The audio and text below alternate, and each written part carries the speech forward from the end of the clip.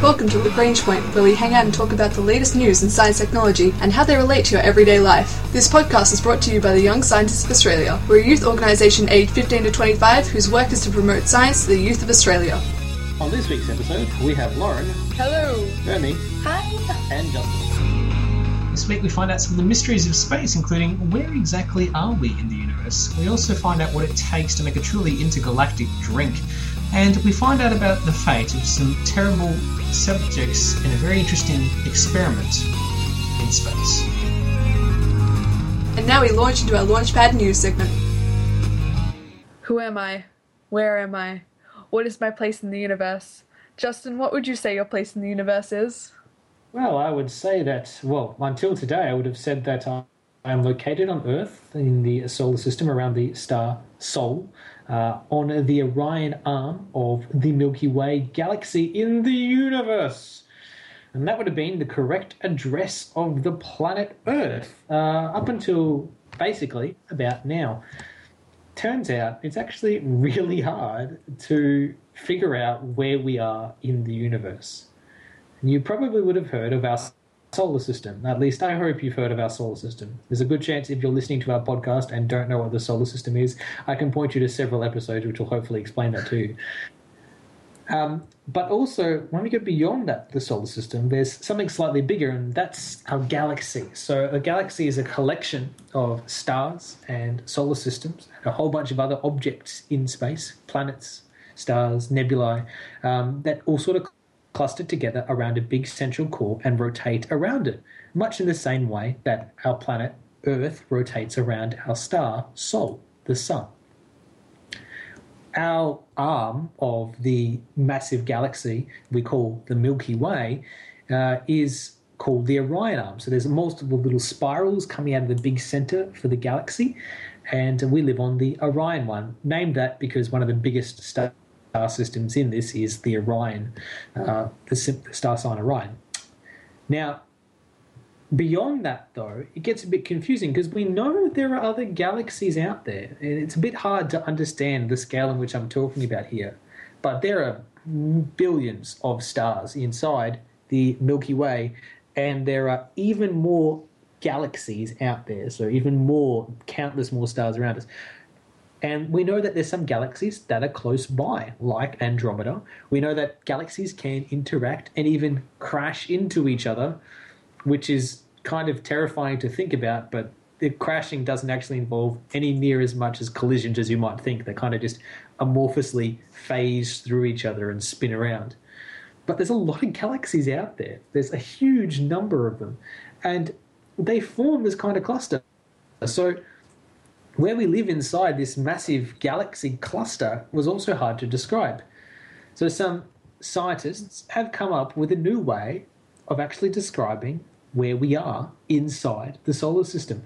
So particularly Brent Tully, who's an astronomer at the University of Honolulu, University of Hawaii in Honolulu, has been studying the Milky Way galaxy using some of the fantastic telescopes there and published a new paper in the journal Nature.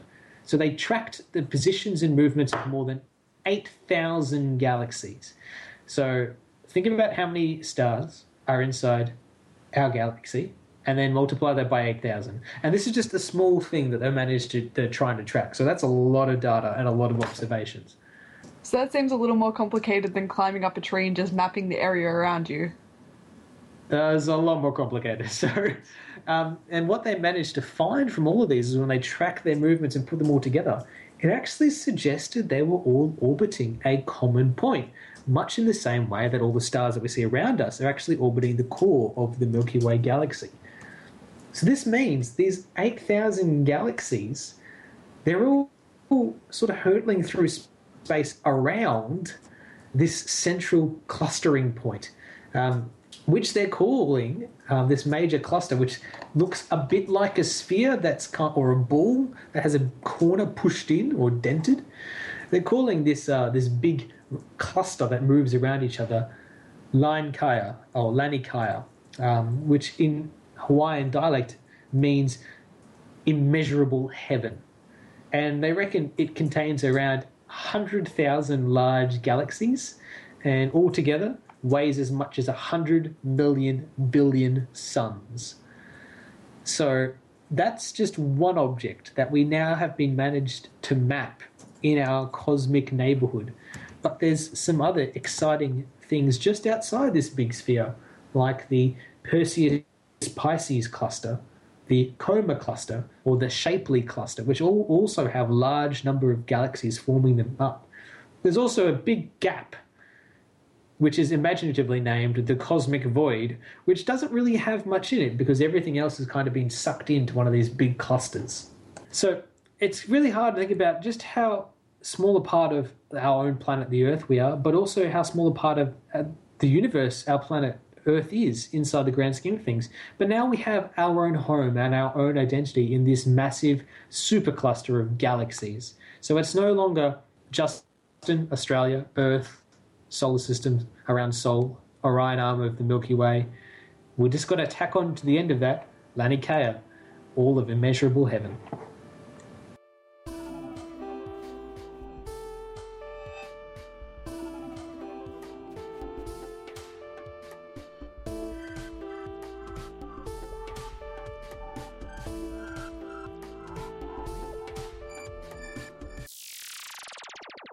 Now, I like relaxing with a nice, refreshing beverage, but it takes a long time to sort of get one that's just right, and it's a whole big complicated process that goes into making it. But to get a drink that's truly out of this world, some fantastic scientists, but also brewers from Scotland, have developed a really, truly out of this world drink. So what's going on here, Burmy? Well, we've only recently heard about it, but this has been in the making for over 3 years. Researchers fired a bottle of whiskey up into space to the International Space Station as part of an experiment to see how zero gravity affected the flavors in the whiskey. So what did they send up? They send up a huge, massive barrel of whiskey up into space on the rocket? They sent up just a small vial of malt whiskey from Scotland's Ardbeg distillery, along with some particles of charred oak. Right. Yeah, and left it alone for 3 years on the International Space Station. They basically had this vial sitting on the International Space Station, just chilling away, not doing very much. That's absolutely fascinating. I'm just thinking, if you're an astronaut and you're having a really bad day, how hard it must be not to take a sip from the whiskey.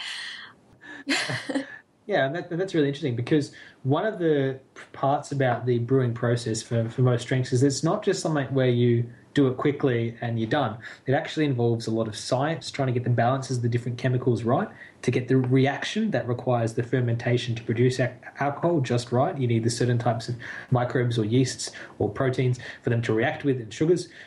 So it is a really complicated science to actually brew something, and to give it a certain flavour or texture, it's another really complicated science as well. So, for example, the whiskey that they have produced, this Scotch whiskey, they sent up these particles of charred oak, because traditionally it would have been stored in charred oak barrels, and that would have given it its certain flavour and texture as the barrel interacts with the brewing and settling process, when they often leave it for 10, 20 years in these barrels. So sending it up into space for 3 years is kind of a short period of time for what otherwise would be a very, very lengthy process.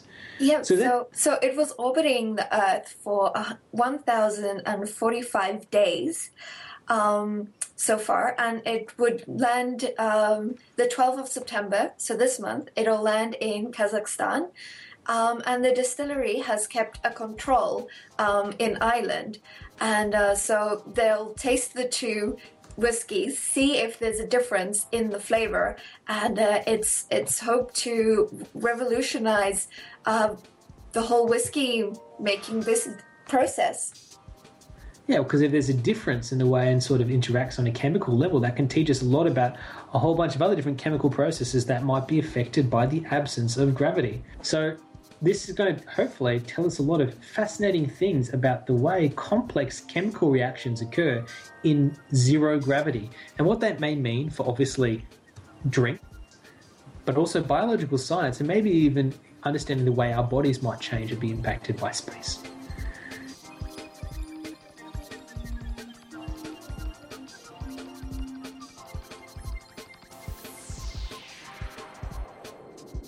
Now, we've not just been launching whiskey into space recently. Some of you may have been aware of a truly interesting experiment being conducted by scientists in a satellite in space, which was called the Photon M4 satellite.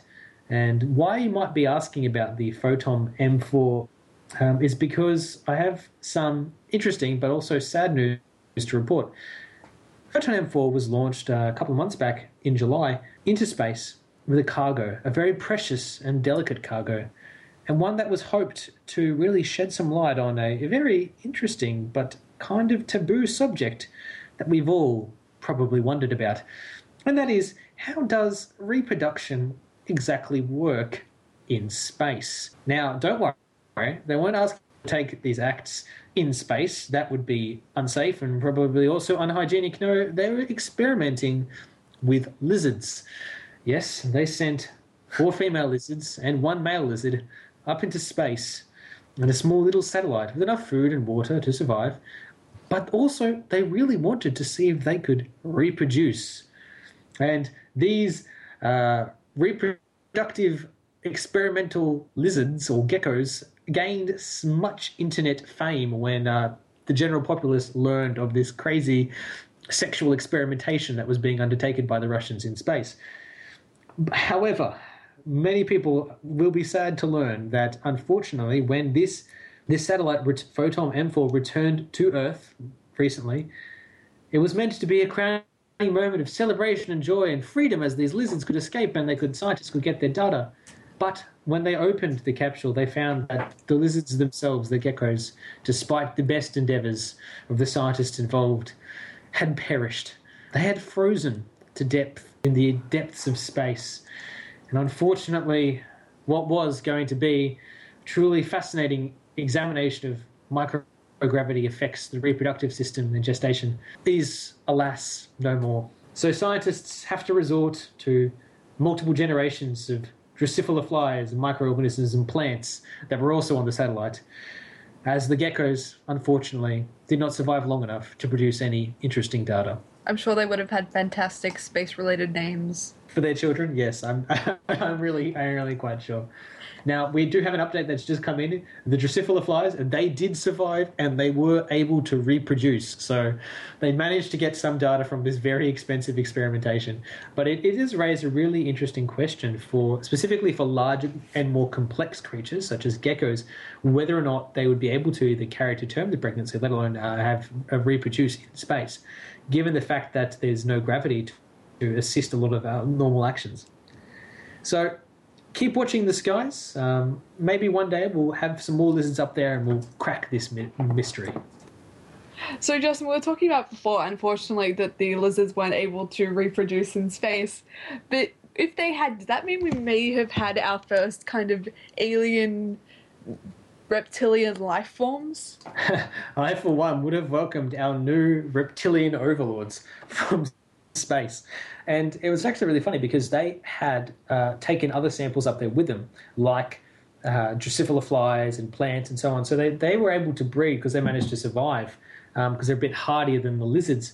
But no, I don't think we've actually taken anything as complex as a lizard up there and tried to get it to breed because it's actually really interesting to think about because so many functions of our bodies and any animal's body, from our bone structure up to our biochemistry, may be impacted by an absence of gravity. If you think about the way in which your bones get impacted by them not having gravity, a whole bunch of processes that just rely on the fact that pulling something downwards is a thing, means that it gets really, really complicated. And a lot of scientists and also science fiction writers have hypothesized and theorized about what would actually happen for reproduction in space. One thing that just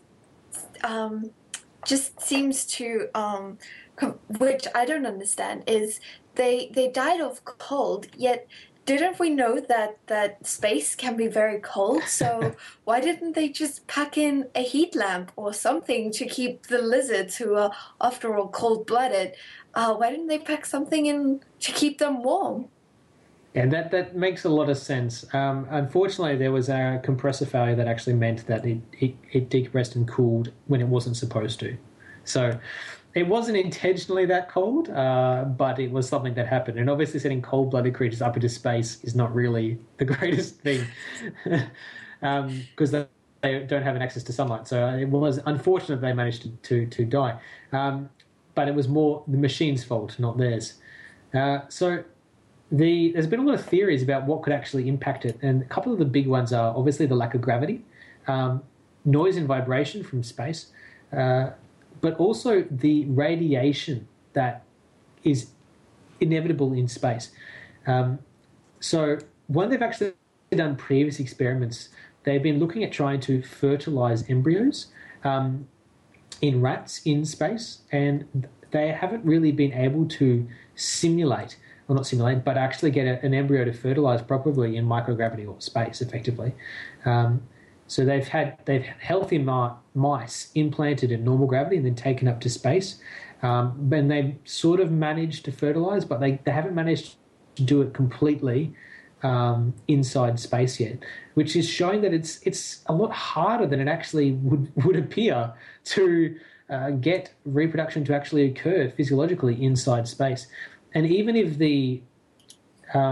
there is a presence of, even if you manage to get a fertilized embryo, things such as gene reproduction is actually regulated by gravity, which seems surprising, but it is. So gene expression that comes out can be changed, so you could end up with a lot of mutations, as well as the radiation factor, that the fact that it's outside the protective shell of the Earth, it's electromagnetic sphere, so it gets bombarded with all kinds of radiations, which would make genetic evolution and mutation a lot more likely. So would we have evolved space overlord lizards with mutant superpowers? Maybe. It certainly would have not necessarily been a normal space lizard, that's for sure. I'm just fortunate it was the Russians, not the Japanese, who are setting it up in there, because otherwise it would have caused Godzilla. So Space Godzilla. Yes. So we have avoided Space Godzilla for now, or Russian Space Godzilla no less. But yes, it remains an outstanding area of curiosity for scientists, but also science fiction authors and writers. This has been the Young Scientists of Australia's podcast, Lagrange Point. This way we found out the exact address in the universe. We also found out what happened to those poor lizards who went up into space. And we tackled some of the big questions around just what it takes to make an intergalactic drink. We also challenged some of the issues around biology in space. Our ending theme was composed by Audionatics. Head to ysa.org.au for more information about the Young Scientists of Australia.